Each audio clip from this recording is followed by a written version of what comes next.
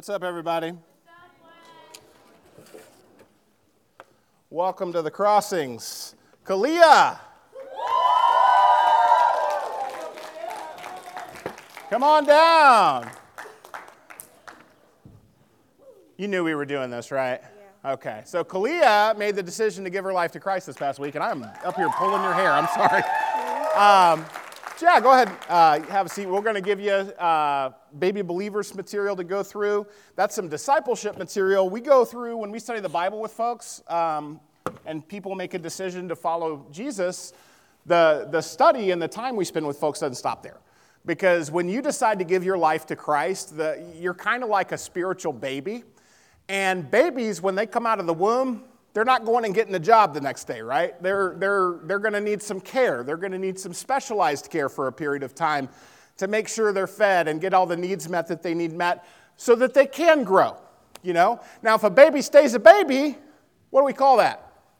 We call that a problem, right? If there's never any development, what did you say? Okay, that's great. Yeah, failure to thrive. That's my niece. You guys give her a hand. Come on.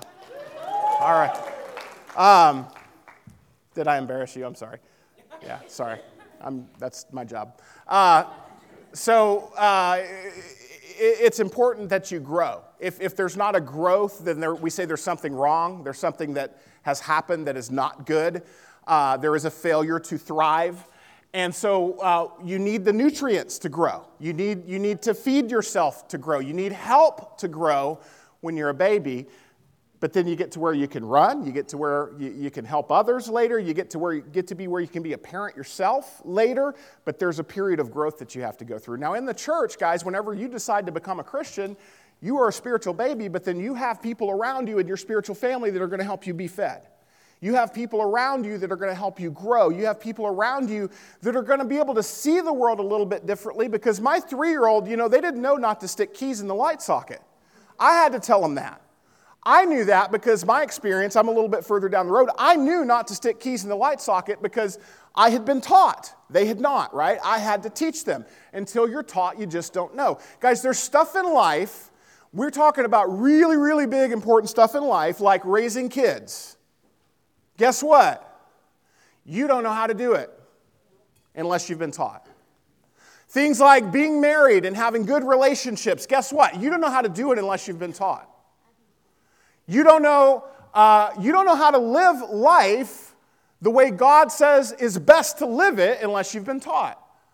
It's part of the rhythm of life. It's part of the way God has kind of set things up. Now, I'm saying all this because of the topic we're on today. We're going through a series in the book of Acts, which the book of Acts, if you don't know, it's in the Bible. It's about 28 chapters. And it's the history of the first few years of the church. It's what happened after Jesus rose from the dead and all the stuff happened with him. And then he left earth and he sent his people out and gave them instructions, gave them a mission, said, hey, I'm coming back someday, but here's what I want you to go do in the meantime. And the book of Acts is the story about how that group of people took the instructions of Jesus and the teachings of Jesus, and they took it out into the world, and they started applying it, and all the stuff God did along the way there. And they had people that were trying to stop them. They had people that thought Jesus was a false teacher, that they needed to stop people talking about him, and so they were going around there was all this conflict.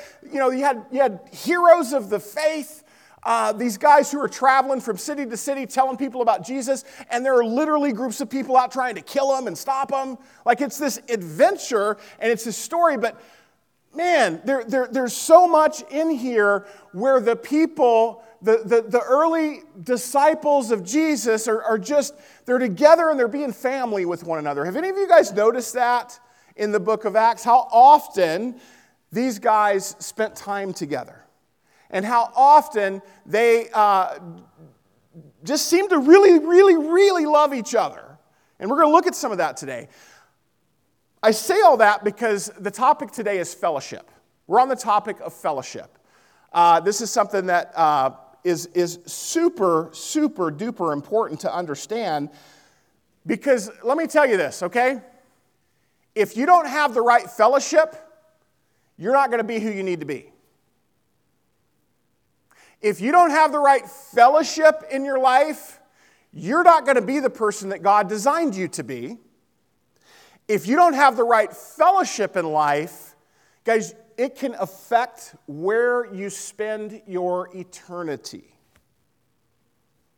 That's how serious this is. Guys, this idea of fellowship, how you decide to handle fellowship in your life, and all of you guys, you get to make your own decisions about what you do with your time and your life. How you decide to handle fellowship will affect whether you go to heaven or to hell. And it will affect whether you influence others to go to heaven or to hell.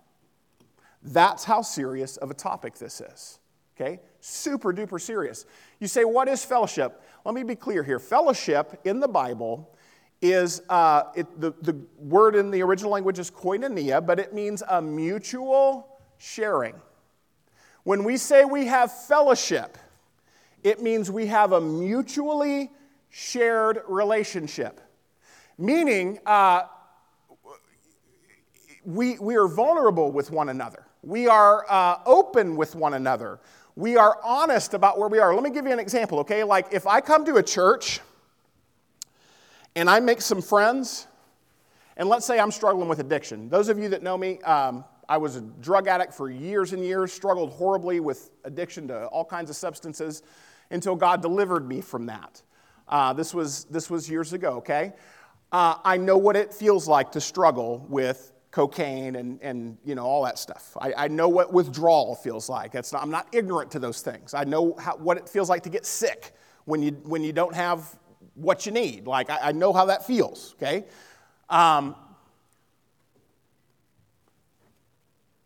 If I came to a church and I'm struggling with that stuff, but I pretend like I'm not, do I have fellowship with those people? Okay? Guys, let me be clear. You can be in a room full of people. You can be around people all the time.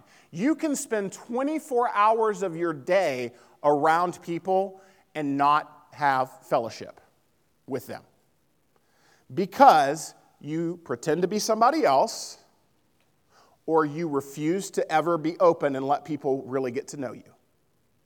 You can be in a room full of people. Guys, you can come to this church and participate in this small group ministry, which is designed to connect people relationally. And you can hide, and you can not show up, and you can just not be real and not have fellowship. Guys, this is so easy to do. It's so easy to do.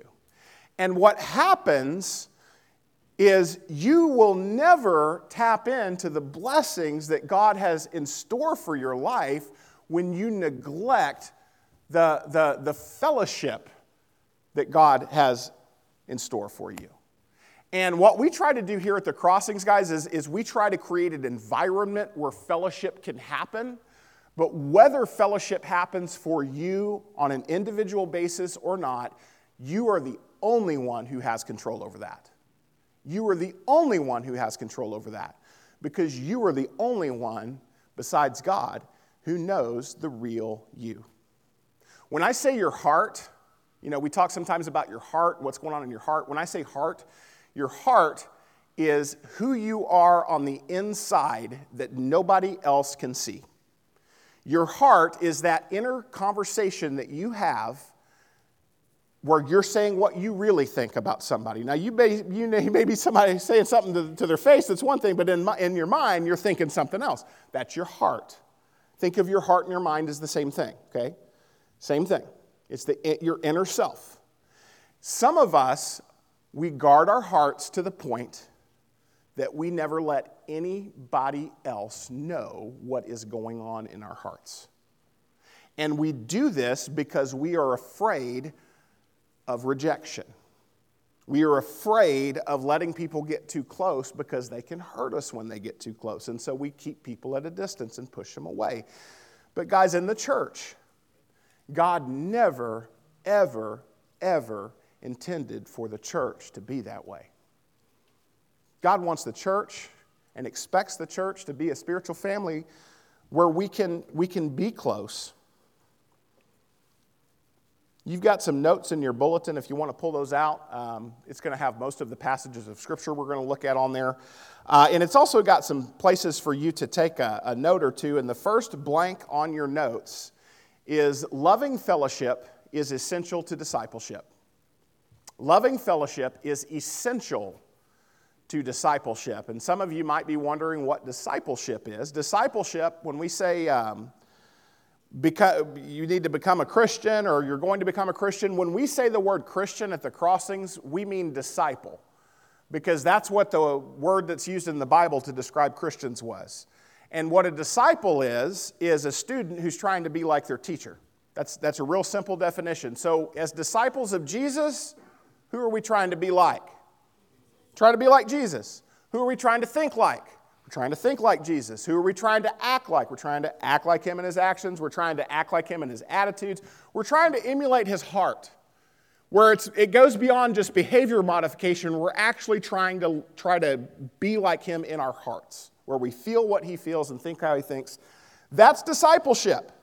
Disciple making, when we talk about disciple making, this is where somebody that loves Jesus goes and teaches somebody else how to follow Jesus too. That's disciple making, and that's something that all of us who are disciples are called to do. Successful discipleship, though, whenever we say we are successful in our discipleship, what we mean by that is we are becoming like Jesus. If my discipleship has been 100% successful, then I am 100% like Jesus. I think like him, I talk like him, I've got values like him. That's 100% success right there. That's my standard. Now, love in the life of Jesus is one of the primary characteristics of Jesus.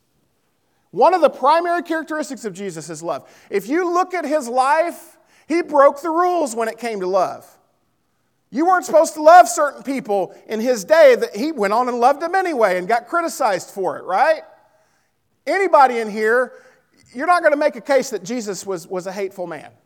There's no evidence. Like, you will not be able to make that case, but you can make the case that Jesus was a loving man. There's lots of evidence, right? Lots and lots of evidence. Now, I can say that I identify as a 10-foot tall Asian woman. Does that align with the evidence? No. Okay? Now, some people may say it's okay for me to identify as a 10-foot tall Asian woman in the climate we're in today. But I would go on to say that the evidence does not line up with that I am a 10-foot tall Asian woman, okay? I do not have the characteristics of a 10-foot tall Asian woman. I don't know if you've noticed, but I don't have them. And I'm not good at math. Is that racist? No. It was kind of racist. It's complimentary racist kind of things, right? So anyway, I am not a 10-foot tall Asian woman because I do not have the characteristics of that. You cannot make that case. Guys, if you are saying you're a disciple of Christ, but you don't have love present in your life, it's the same thing. The characteristics don't align. You can say that you are a disciple of Christ, but if you do not have the characters of Christ present in your life, that's silly. That's just a silly thing to say. You can say that you're a Christian, but if you say you're a Christian and you don't love the other Christians around you, it's like me saying I'm a 10-foot tall Asian woman. That doesn't jive. That doesn't line up. You cannot be hateful and unloving to the people around you and say you're a Christian. Period. It doesn't work like that.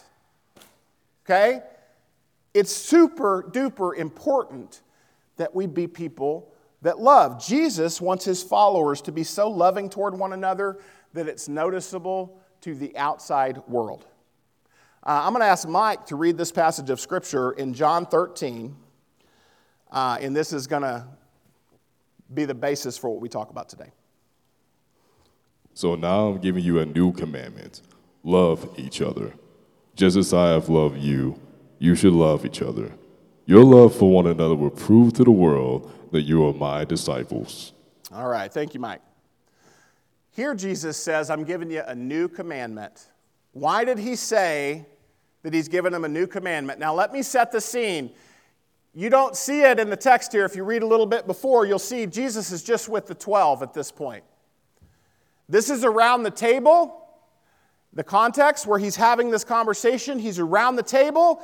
He has washed their feet, which was not typical of a rabbi. He was taking the role of a servant to do that, made them really uncomfortable. And then he says, hey, I want you to love each other like this, right after he had done this for them. Now, what's going to happen right after this? This is the same meal where Judas is going to betray him. He's going to go and get the Jewish authorities very shortly after this conversation to come and arrest Jesus. Jesus is then going to be beaten, and he's going to be tortured to death on a cross. Right? That's what is about to happen.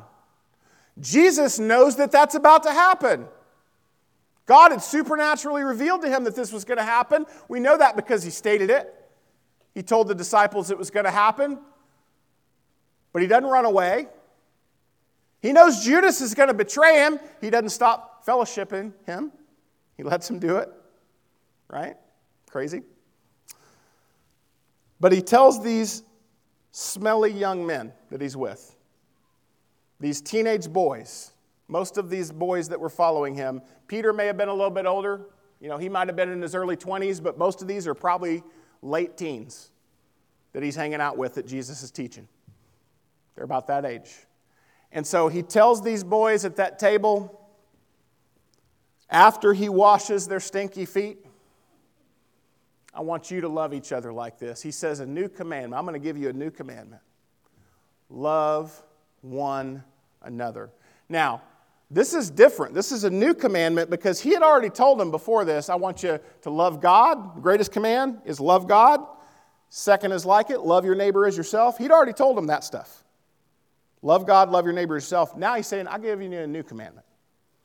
I want you disciples to love the other disciples. Or if he was in this room, he would say, hey, I want you people in the crossings, I want you guys to love each other the way that I just loved you. I just washed your feet. I just lowered myself and served you. I want you to love each other like that. I want you to put the feelings of others ahead of your own. I want you to put the needs of others ahead of your own. I want you to put the dreams of others ahead of your own. Make your life about others. Love one another. I want you to love each other like that. Have you ever heard the phrase, man, I like Jesus, but I just don't like the church? I'm spiritual, but not religious. Because, man, I like God and I like Jesus, but those church people, man, they can just go play in traffic. You ever thought that? Maybe not the playing in traffic part, but you don't want to be around them, you know what I mean? You don't want to be around them. I felt that. Man, I remember before I became a Christian, when I was running around, doing drugs and stuff, one of the reasons I didn't want to go to church is because I thought church was full of fake people. That's where all those people go and pretend to have it all together, but they're all fake. I worked in local media. I used to criticize the church. We used to run ads on our radio station that were really nasty to Christians, and we would run them just to be up in people's faces because we hated you guys. I was on the other team. And, man, it wasn't until God put some people in my life that chose to love me despite my hostility and despite my lack of care for them or belief. They chose to love me anyway. Even though I wasn't very lovable, they loved me anyway. And that's what made me open my heart to maybe investigating this stuff. And anyway, that's what led to me ended up becoming a Christian. Some people came and loved on me when I was unlovable. For years, though, I did not see a point to church. I thought it was a waste of time. I thought even if there's a God, cool, I'd love to spend some time with him, but I still don't want to do this church stuff. It wasn't until people came in and loved me through that it opened my heart to maybe investigating something differently. What I learned, guys, as I got to know the real God and as I read the Bible, is that my views on church and my views of people and you guys, man, I was way, way, way off. Guys, the church for Christianity your participation in the church is not optional. Like either you are a part of the church as a Christian or you're just not a Christian. And I don't, look, I know that sounded mean. I don't mean to sound mean. This is the way that God set it up. And the reason, guys, is because there's stuff that you're not going to learn by yourself. And not only that, there's certain gifts that you have that I don't have. There's stuff you can do that I can't do, and there's stuff I can do that you can't do. And guys, until we're together, like in family together, our family's incomplete. And God has this mission for us in the world to make the world a better place, but he needs all of us working together to get anywhere in accomplishing that mission. Because we all have different gifts and we all bring different things to the table. And not everybody's designed to come up and stand on a stage, but not everybody's designed to go do a bunch of other stuff either. Like we need each other. We are all designed to work together. Whenever we don't work together, we're acting outside of our design. And here's the crazy thing, okay? If God is real, and he is, and if God is a designer, and he is, and if God is responsible for creating every single person and every single thing, every single material and immaterial creation ever, that kind of covers everything. He's responsible for it. Who's best qualified to tell us how it should work? Anybody want to take a guess? It's God.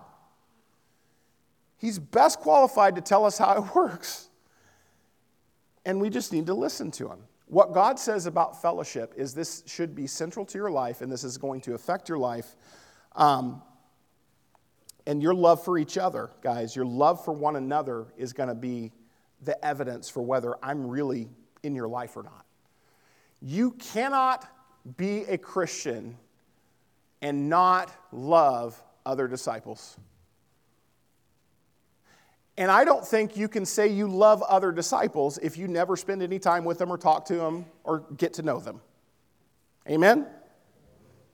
So participation in church, guys, is not just about coming to church and listening to a sermon and singing some songs and going home. The church, guys, the point of the church is this is our family. And when I get together with you guys, I look forward to getting together with you guys because I get to come see my family. And I look forward to spending time, having people over to my house or going over to people's houses, just hanging out, having fun. Why? Because I look forward to spending time with family. It's fun. I enjoy it. We get together to enjoy one another as well as enjoy God. Amen? We need to not get that twisted where we think that our relationships are not that important. They are. And we're gonna talk more about that as we go. I want to pause for a moment and remember what Jesus did for us, though. The basis for our ability to love one another really it comes from how much love has been poured out on us. It says in the book of 1 John, we love because he first loved us. Like we have love to give to everybody else because Jesus has loved us so much. And the greatest evidence that we have of that is that he died on the cross for us. The Bible teaches if we sin, which sin is just acting outside of our design. It's doing something that God said either to do that we don't do or not to do that we do. It's acting outside of our design. God says whenever we do that, it cuts off fellowship with him. And so any of us who have sinned, guys, we are completely cut off from God. We're cut off from the source of life and light and goodness. We are cut off from him when we sin. And so what God does, because he's good, is he doesn't want us to be cut off from him. So he provides a way for us to have our fellowship with him restored. And that is through the sacrifice of Jesus. Because Jesus came and he never sinned. He lived a perfect life. Man, he even went beyond God gave him the power to do miracles. And he went around doing miracles and helping people and healing people. And people got mad at him and they killed him because they didn't like some of the stuff he was saying. They thought it threatened their power. And so they killed him. But God raised him from the dead after 3 days, brought him back. And then Jesus came and taught us all the significance of his death, what he said that God decided to do. is if we will put our faith in Jesus and follow Jesus and try to become like Jesus in life, He will take that sin away. He'll count His death as our death. He'll count His punishment as our punishment. All that suffering on the cross, God's just going to apply it to us, and He's going to give us a pass because we put our faith in Jesus. And that's what communion is meant to remind us of. We serve a God who loves us so much that He was willing to sacrifice Himself for us. Now, in terms of fellowship, guys, communion should be in the forefront. When we talk about loving one another, we serve a God who sacrificed His life for the good of someone else. Whenever we're called to love others, guys, we need to remember, we need to make sacrifices to love the people around us because that's what Jesus did. That's part of being Christ-like, right? So, greater love, John 15:13, Jesus says, greater love has no one than this, to lay down one's life for one's friends. Man, that is exactly what Jesus does for all of us. And so, guys, I want you to think as we take communion today, we're going to pass some trays in a minute. It's got some juice and a cracker in there. The juice is meant to help us remember Jesus bled for us. The cracker is meant to represent His body and to remind us that Jesus allowed His body to be broken for us. Because Jesus sacrificed Himself, I have a chance. And so I just want us to think, guys, remember, this is how much God loves me. He was willing to sacrifice for me. He was willing to lay down His Son's life for me. And then I want you to think too, guys, am I willing to sacrifice for the good of others? Like Christ? Am I willing to be Christ-like in my sacrifice of time and energy or resources or whatever it might be? Just think that through this morning as we take communion, and then we're going to come back and complete our lesson. Let me pray. God, thank You for bringing us together. I want to pray a blessing on this communion this morning. Help us, God, just to think through Your example of love and then calling us to love one another, God. Help us to be faithful in this, Lord, and it's in Your name I pray. Amen. So when I first became a minister, I was in my early 20s, and one of my mentors was a guy named Gary Lambrick. Gary was a neat guy. He was a former collegiate wrestler. He got crushed by a tree when he was like 22 and almost died, so he had all kinds of problems with his back and stuff, but just a super-duper faithful man who taught me a lot about sacrifice. When it's hard for you to walk, and you force yourself to walk to go help people every day for years and years and years, that's by itself is just part of his example that he gave to me. But one of the things Gary had me do as a young minister is that when I was going to preach my first lesson, he gave me a passage of Scripture to look at, to go and study, and then go and do a lesson on. And that passage he gave me was Acts 2, 42 through 47. And Acts 2, 42 through 47 is the very first description in the Bible of the first church. It was the church that started after Jesus had left earth. He had gone through the death, burial, and resurrection. He had left the earth. He had given His disciples instructions to go and be His witnesses. And we see this church start in Jerusalem, and the characteristics present in that church were so different than what I had come to know growing up in church, that this passage has always just stuck with me ever since then. I grew up going to church with my mom and dad, but I didn't experience the stuff that I saw that I was reading in this book here, okay? Because it says in this first church, the early church, the first one, devoted themselves to the apostles' teaching and fellowship. That's how it starts out. So you have all these people that become Christians all at the same time. They form this church, this group of people, which church, by the way, the word church literally means gathering in the original language. You can translate it that way. The gathering. Does that make it sound a little different to you in your head? Take the building out, guys, as this is the people. The gathering of people, the people that love Jesus. They devoted themselves to the apostles' teaching and the fellowship. Central. That means they were learning from the apostles' teaching. That means the teachings of Jesus, right? The apostles are just teaching what Jesus taught. They're devoted to those teachings. The Bible, like Bible said, they're devoted to that. And then they're devoted to fellowship. Guys, okay, so what did that look like to be devoted to fellowship in the early church? Well, 44. All the believers continued together in close fellowship. What did it look like? Well, they shared their belongings with one another. Verse 45, they would sell their property and possessions and distribute the money among all according to what each one needed. How often did they meet? Day after day. They met as a group in the temple. They had their meals together in their homes. They ate together with glad and humble hearts, praising God. And it says right after this, God was adding to their number daily, those that were being saved. There were all these people that were seeing this. So Jesus says, if you love me, if you love one another, the whole world's going to know you're my disciples. If you love one another like this. And what we see then in the early church is we see this loving family that affects the world around them. Notice, guys, it says they're praying together. They're learning about Jesus together. We know that. They were devoted to fellowship, to prayer, to the apostles' teachings, all those things. But then they also were sharing with one another their material possessions. It says some of them actually sold their possessions because there were some poor people among them that needed help. And so they decided to sacrifice their stuff to give it to somebody else. Being together often. How often did the early church meet together? This early church? Every day. Every stinking day they met together. Now that was one of the things that stood out to me whenever Gary gave me this passage when I was in my early 20s.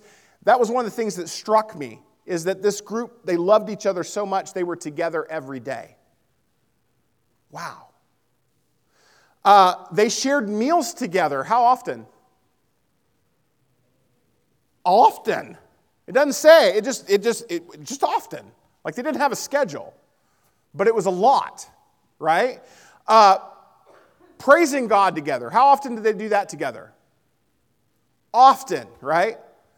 So in the early church, the example that we have is that this is a group that wasn't just together, they were together daily. And it wasn't because they had to, or they felt like somebody was pressuring them to. They were together because they wanted to, because they loved the other people around them. They loved them. Guys, you have got, if you're a disciple, if you struggle with this, if you struggle with wanting to go to small group, let's just say you're one of those. I don't want to go. In your heart, how do you feel about the people in that group with you? How do you feel about them? Because if you were Christ-like, and I'm not trying to be mean, okay? Again, I want to preface this. I'm not trying to be mean, but I want to be straight too. If you were Christ-like, are we good here? All right. If we were Christ-like, we would not be having those thoughts where I just don't want to go to group. And I'll tell you, I'm an introvert, okay? I'm an introvert. I don't get energy from being with you guys. I'm drained from being with you guys. I love being with you guys. Don't get me wrong, okay? This is just how my mind and my heart work. It's designed by God. Some of you are the same way, okay? It's nothing to feel guilty over, but it is something to recognize as a weakness sometimes. Because there's some days, guys, I love you guys, and you know that, but there's some days I want to stay in bed because I'm tired. Or I've been dealing with a crisis, and I'm emotionally drained, and now I got to come deal with another one. And it's hard sometimes, but I have to recognize in those moments when I feel just like, that's a weakness. Okay, my introversion in that is a weakness. Okay? I got to fight against that weakness. I can't let that feeling become the excuse. Guys, if you let your feelings dictate your life is going to suck. Seriously. You cannot let your feelings dictate what you do in a day. Your feelings cannot be your God. You know, God has feelings, He has emotions, but He is never subject to them. And we need to learn from that. We cannot be subject to that. Well, I don't feel like it. My feelings are God, and I can't be uncomfortable because that would just Well, just can't have that. Come on. We serve a God who died on a cross. Sweat and blood before he could, asking God to take it from him. He sweat blood and then he went and died on a cross. You can't go to small group because you're tired. Freaking get over it. Come on. Seriously. Quit being a baby. Like, get over it. This is so important. This is so stinking important. Guys, on those days when I don't feel like going and I make myself go, I'm always glad that I did. I always leave like, man, I'm so glad I did that. So glad I did that. But man, it's easy to not. This is so important. This is so important. Real biblical fellowship too, guys, it centers around Jesus. If you're getting together to play Dungeons and Dragons on Tuesdays with your friends, that's not biblical fellowship. Now that's fellowship, yes, but guys, if Jesus isn't central, it's not biblical fellowship. Biblical fellowship is this Acts 2 fellowship. They had prayer, they had praise, they had people coming to know Jesus. Yes, they had fun games and entertainment and fun with one another, but guys, there was more to that. It was Jesus that was the glue that was holding them together. That's what fellowship is. The loving fellowship was a characteristic of Jesus. It was a characteristic of the Jerusalem church, and then it was a characteristic of every church that we saw planted after that in the Bible. This is just central. We are so stupid about this when in the United States. Because our culture, guys, it is so natural for us just to go home and turn on Netflix and put in earbuds and not talk to anybody and get on Facebook. And just be by ourselves. Like, that's normal. Guys, that is so foreign to what we see in the Bible and the way we need to operate in life. Like if you decide to become a follower of Jesus, you got some habits that got to change.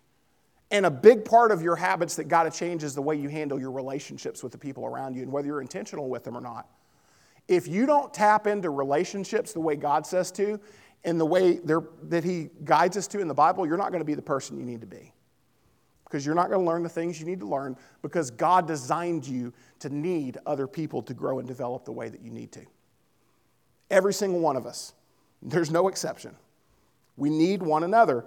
Now, in Acts 20, I want to show you how this loving fellowship shows up in these other churches. In Acts 20, we see Paul as he's about to leave this church in Ephesus. I'm going to read this passage because this is leading up to what's on your notes. But this is from Acts 20, verse 22 through 27. We'll put it on the screen for you.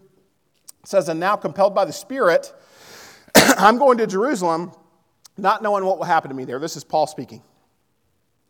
He says, "I only know that in every city the Holy Spirit warns me that prison and hardships are facing me. However, I consider my life worth nothing to me. My only aim is to finish the race and complete the task the Lord Jesus has given me." Man, what a G. He says, I don't care. I don't care what faces me. We're going, right? He's like a tank.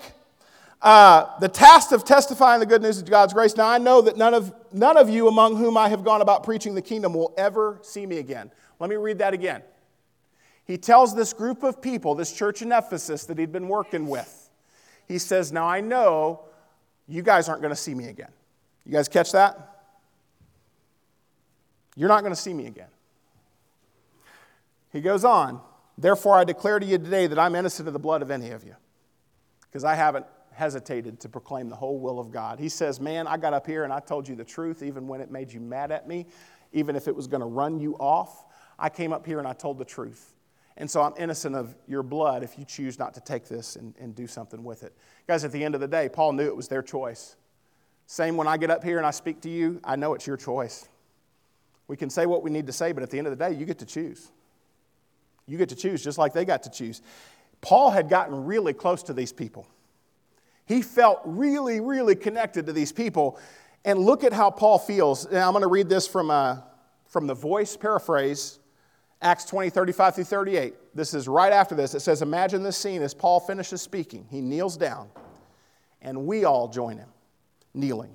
He prays, and we all join him praying. There's the sound of weeping, and then more still. One by one, we embrace Paul and kiss him. Our sadness multiplied because of his words about this being our last goodbye. We walk with him to the ship, and he sets sail. Can you see this, man? He tells this church, I'm leaving and you guys aren't going to see me again. You guys know what was about to happen to Paul? God had revealed to him he was going to Jerusalem to die.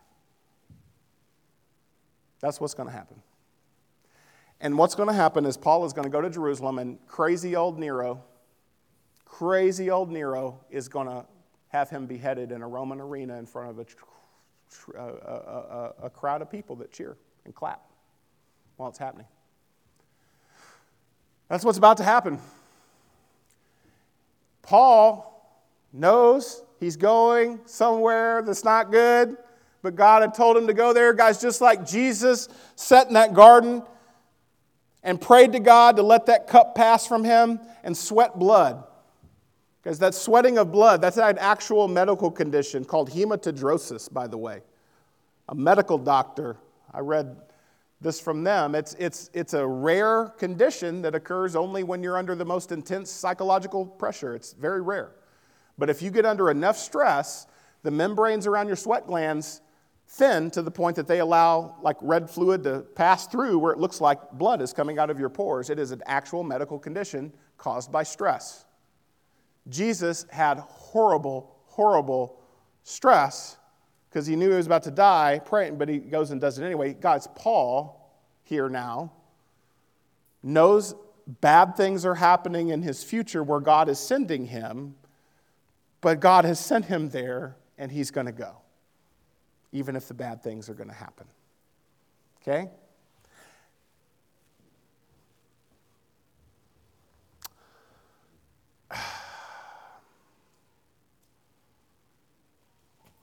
I want that to challenge us.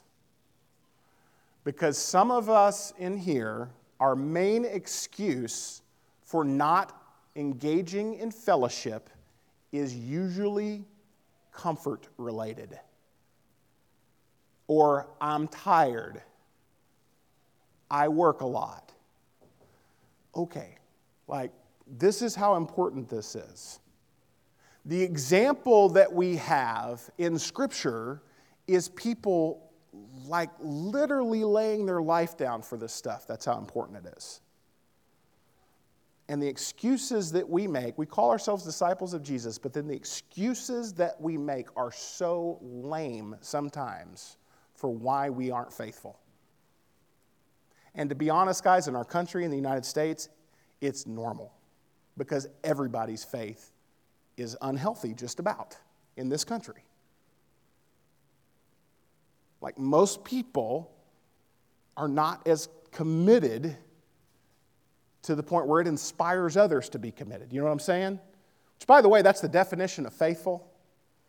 Literally, in the original language, the word faithful means you're faithful enough to inspire faith in somebody else.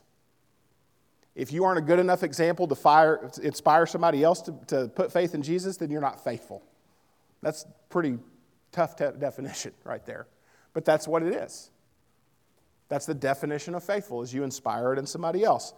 Guys, we cannot treat fellowship optionally or like this isn't that big of a deal. Guys, this is central to faith. That's how important this is. Secondly, loving fellowship can actually impede my discipleship if I'm not careful too. Loving fellowship can impede my discipleship. Now, this may be surprising to hear because fellowship is so good.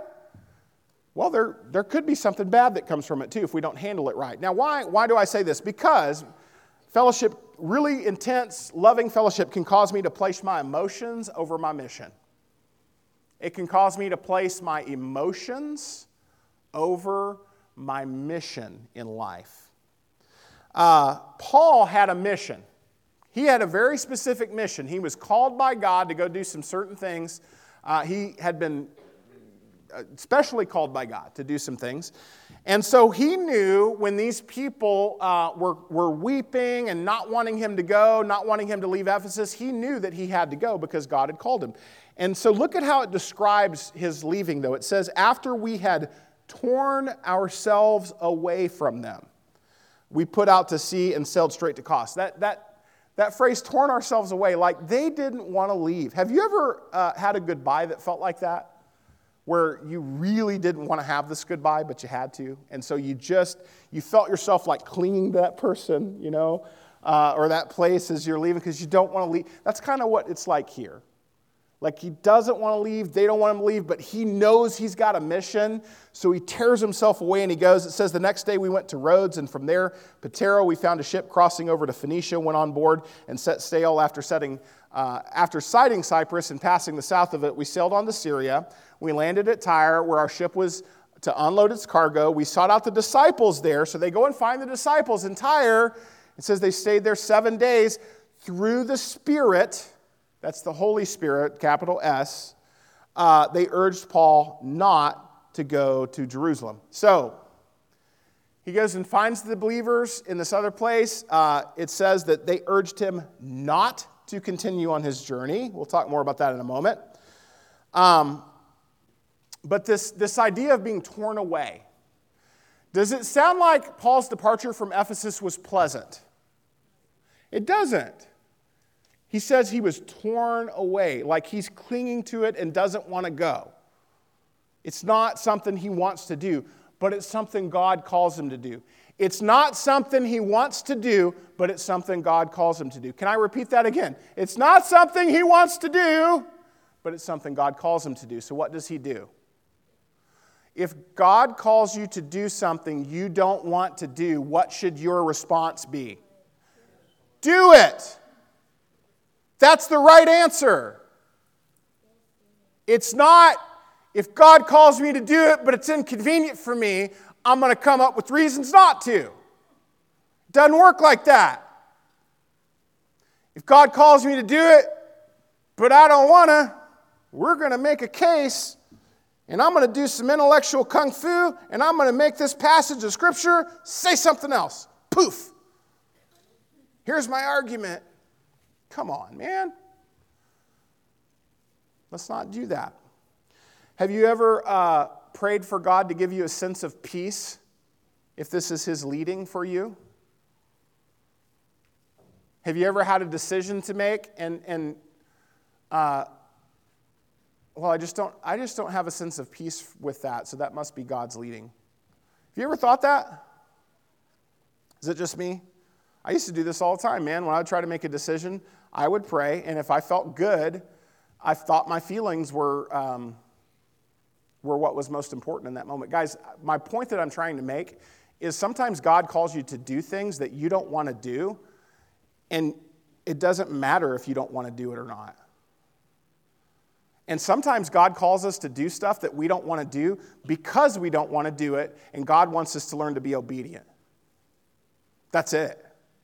That may be the only lesson He wants us to learn, is He wants us to learn to be obedient, where we don't let our feelings be God. If you let your feelings be God, that's idolatry. Feelings are not God. God is God. And we got to just let Him be God, man. But it's hard. It's not like anybody that tells you being a Christian is easy.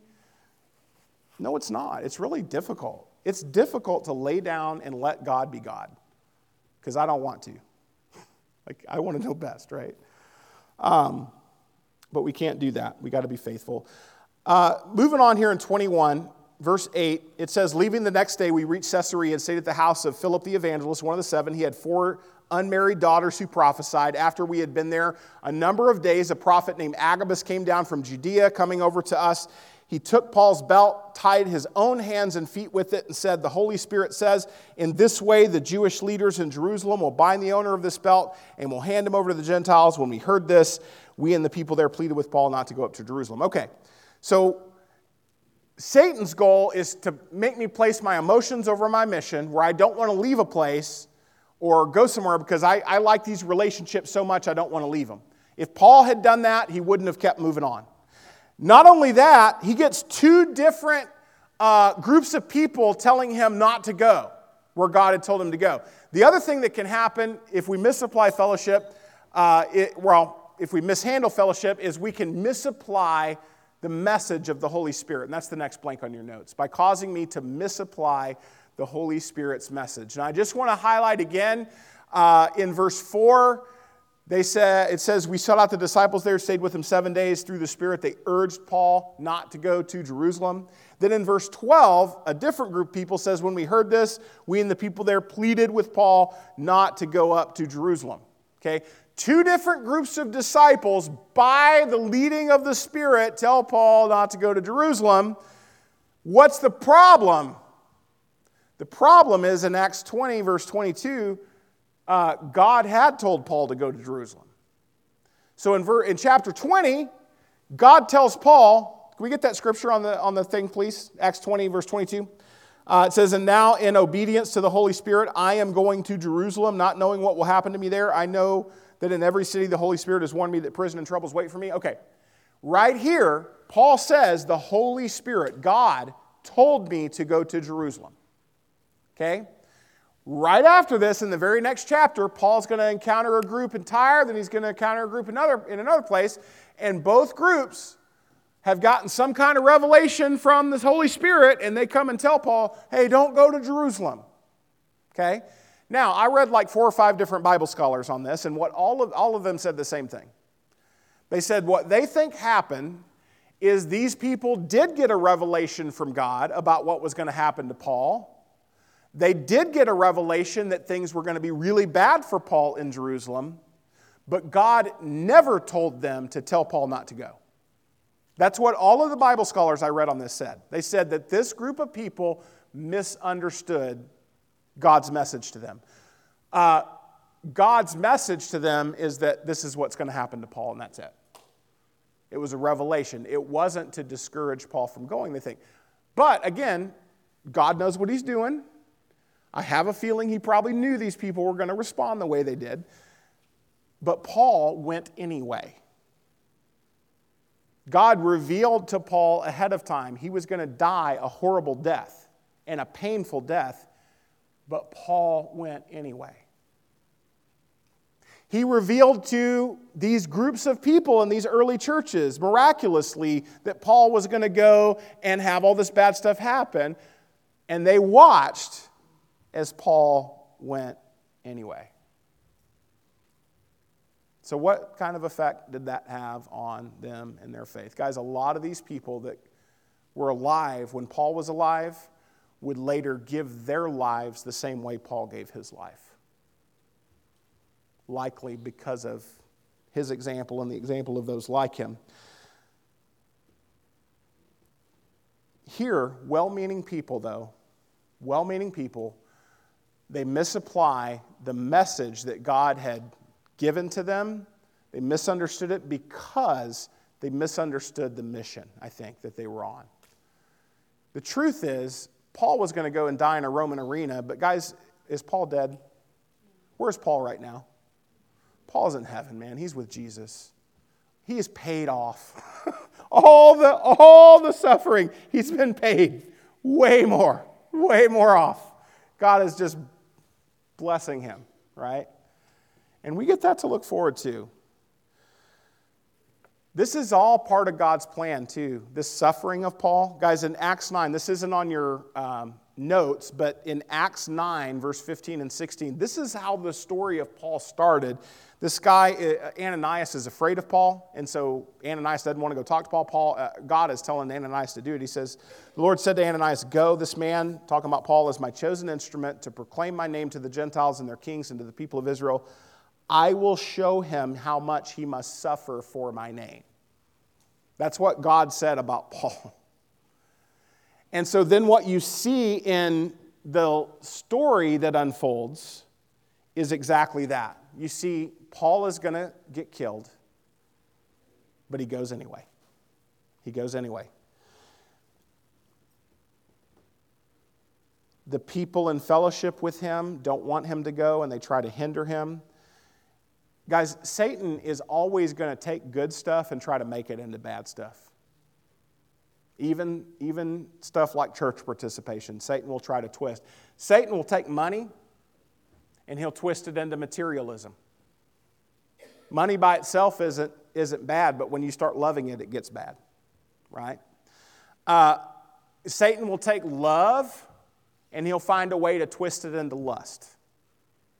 He wants to make that what is holy, he wants to make it unholy.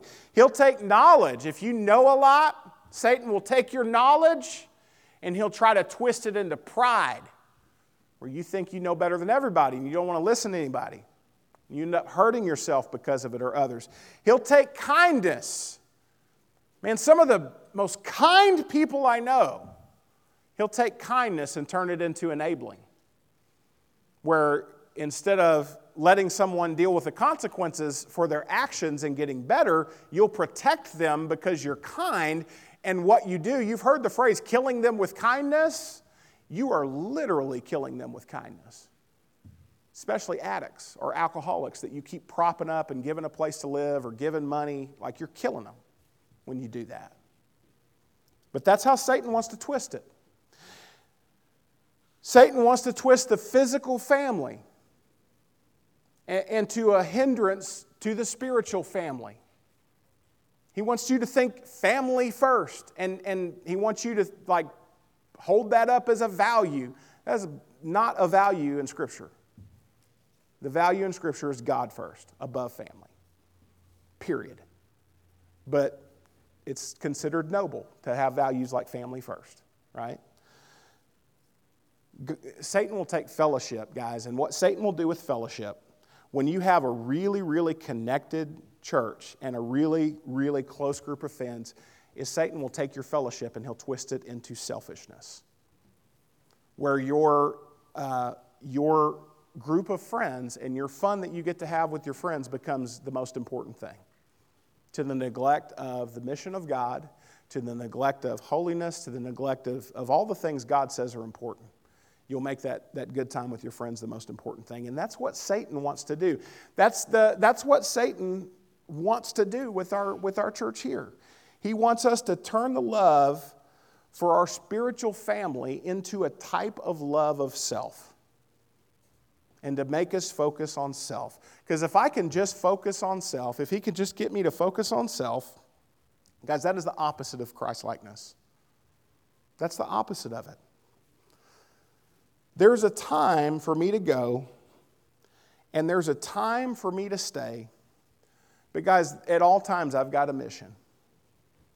All times I've got a mission. And what Satan will try to do is he will try to do whatever he can to get me off track of that mission. To get me off track of life. In verse 5, it says, when it was time to leave, we left and continued on our way. All of them, including wives and children, accompanying us out of the city. There on the beach, we knelt to pray, and after saying goodbye to each other, we went aboard the ship and they returned home. Man, this is another tearful goodbye. You see Paul's relational connections to these folks. Man, he had spent time among them. Here they are following him out of town. You got to really love somebody to follow him out of town and tell him goodbye, right? They go all the way to the beach there, crying and praying, and they send him on his way. But Paul goes on his way. He had a mission. He didn't want to go on his way, but he goes on his way. Thirdly, loving fellowship can inspire my discipleship. In Acts 20, we see, I think we read last week where Paul's going into, or a couple weeks ago, Paul's going into Macedonia. So this is all around the same time period. This passage that we're going to read is from right here in this block of time we're dealing with, okay? And this is a period where he gets really discouraged. Because you guys, we've talked about how much Paul got beat up. Like how he was probably handicapped by this time in the story. He probably couldn't use his hands very well because they had been crushed, more than likely by rocks, because there had been several attempts on his life. And he probably couldn't walk right at this time in the story because he had been beaten so much with rods. He probably looked funny. Like, I think there was probably some disfigurement because of some of this, because he goes over everything that had happened to him in 2 Corinthians 10, and I'm just telling you, his body would have not have looked normal, given everything, all the beatings and whippings and stuff. He would have had the scar tissue to prove it. Here's what he says about a time when he got really discouraged and how he got encouraged. It says in 2 Corinthians 7, when we arrived in Macedonia, we had a wretched time with the trouble all around us. Wrangling outside, anxiety within. Guys, there were people trying to kill him. Literally, and they were getting close. But then it says, God who cheers the depressed gave us the comfort of the arrival of Titus. How does Paul comfort Paul? Or how does God comfort Paul here? He sends him a friend. Sends him Titus. So Titus comes alongside Paul. Says, we were given comfort by the arrival of Titus, and it wasn't merely his coming that cheered us, but the comfort you had given him, for he could tell us of your eagerness to help, your deep sympathy, your keen interest on my behalf. All that made me doubly glad. So Titus comes when Paul is really depressed and sad. His friend Titus, his kid that he had taught ministry and taught how to follow Jesus, comes and encourages him by being there. But then also Titus is telling him what? He's telling him about other people Paul loved. Where was Paul's heart? Where was his heart? Who was he preoccupied with thinking about? Guys, he was thinking about others. If I were sitting in a dang prison cell about to get executed, y'all would not be on my mind unless the Holy Spirit did a work on me. And maybe in that moment, maybe I would have something that I don't right now. Maybe it's those times in life where we're tested that stuff really comes out. But I would have to be intentional about thinking about you guys in that moment. I have a feeling Paul had to be intentional too. I have a feeling he was tempted to not. I have a feeling he would have been tempted to make it about him, but he doesn't do it. He's faithful. He's a tank for Jesus. He's a tank. He just goes in and nothing stops him.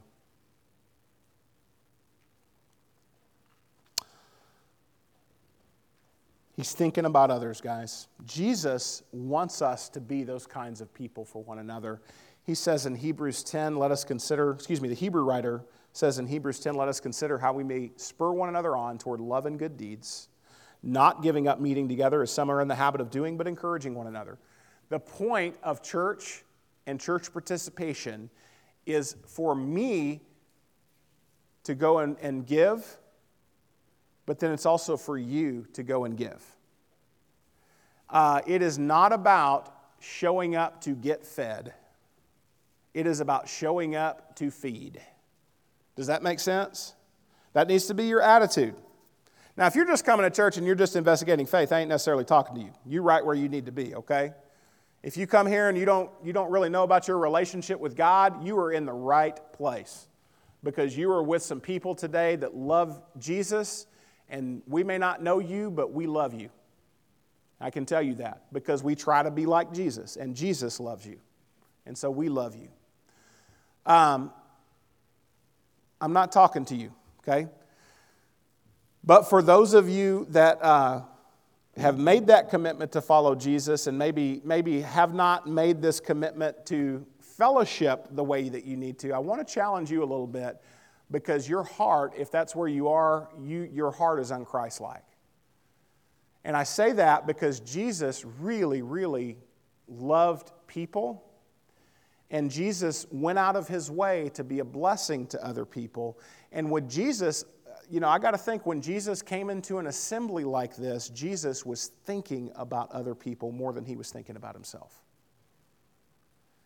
And so if I want to be Christ-like, when I think about my participation in the church, like the more I mature and the more I need to be thinking more about others than myself if I'm going to get to the point where I'm being like Jesus. I just think that's how he thought. Let me give you some practical suggestions, okay? Show up to assemblies 15 minutes early. Show up to assemblies 15 minutes early. We ask all of our church members to do that. Do you guys know why we do that? Because there's time just to get to love on people, just to love people. It's just to catch up and how's your week going? And let me give you a hug and let's play with the kids for a few minutes. Let's have some fun. It's just to have that relational time. Show up early. Show up 15 minutes early. Whenever the amen is said at the end of an assembly, you don't have to run out the front door. You can stay and talk to people. Look, that time after church is such a great time just to go have lunch with some folks and get to know people and spend some time with them. So I encourage you to do that. I encourage you to participate in small groups. We require small groups for membership here at the Crossings. It's required. The reason is I cannot justify in Scripture being part of a church without having those relational connections. But in our culture, it is so weird for like a church experience, it's weird to do anything beyond Sunday for most people. We actually have to say, hey, this is required to be part of our church. Otherwise, people won't take it seriously. And so that's like a unique thing in our culture we have to do because people don't take relationships seriously in the United States. Did you guys know this is one of the loneliest countries in the world? Did you guys know that they've done studies and our country is one of the loneliest countries in the world because people are so stinking isolated. It's part of our culture. We're individualistic.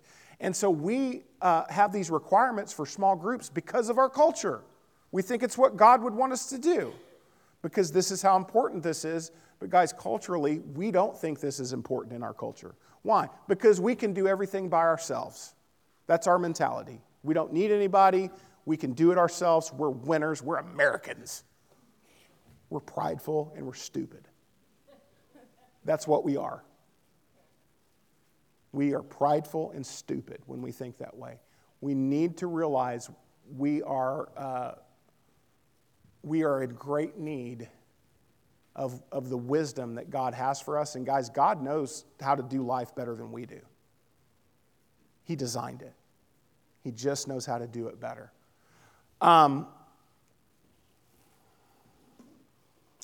Lastly, loving fellowship starts with my love for Christ. Loving fellowship starts with my love for Christ. What's the greatest command in the Bible? Love God with all your heart, soul, mind, and strength. This is the first and greatest commandment. And the second is like it, love your neighbor as yourself. All the law and the prophets hang on these two commandments. That's what Jesus says. Love God with all your heart, soul, mind, and strength. What's that look like? If you love somebody, what do? Do you talk to them? Do you spend time with them? Do you do stuff that they want you to do? Do you not do stuff that they don't want you to do? Okay? You spend time, you pray, you honor, you are relationally connected, like you make His desires your desires. That's loving God. Love God, that's number one. This needs to be the driving force for everything else in life. Paul in Acts 21:13 says, why are you weeping and breaking my heart? I'm not ready to be bound, only to be bound, but also to die in Jerusalem for the name of Jesus. Paul says, I love Jesus this much, I'm willing to give my life for Him. That's loving God. I'm willing to make His goals and His desires my goals and my desires. In 2 Corinthians 5:14, same guy, Paul says, you see, the controlling force in our lives is the love of the Anointed One. He says in the NIV, Christ's love compels us. That's how he says that. Christ's love compels us. Guys, the same love that compelled Him should compel us. Fellowship here is not optional. Fellowship is essential. You will not become the person that you are designed to be without fellowship. If you're here today and you're investigating a relationship with God, you're in a place where you can have fellowship with people who can help you in your relationship with God. And that's the way God designed it to work. The way faith is transmitted is from one person to another who is telling the story of Jesus and helping people understand how to follow Him. Fellowship is integral to your health and spiritual development. If you're here today and you're lonely and you want greater fellowship, I would like to invite you into that. You've got a cardstock piece of paper in your bulletin. I want to invite everybody to pull that out, and we're going to close our lesson with this, and that is your response, guys. There's some space there for you to fill that out.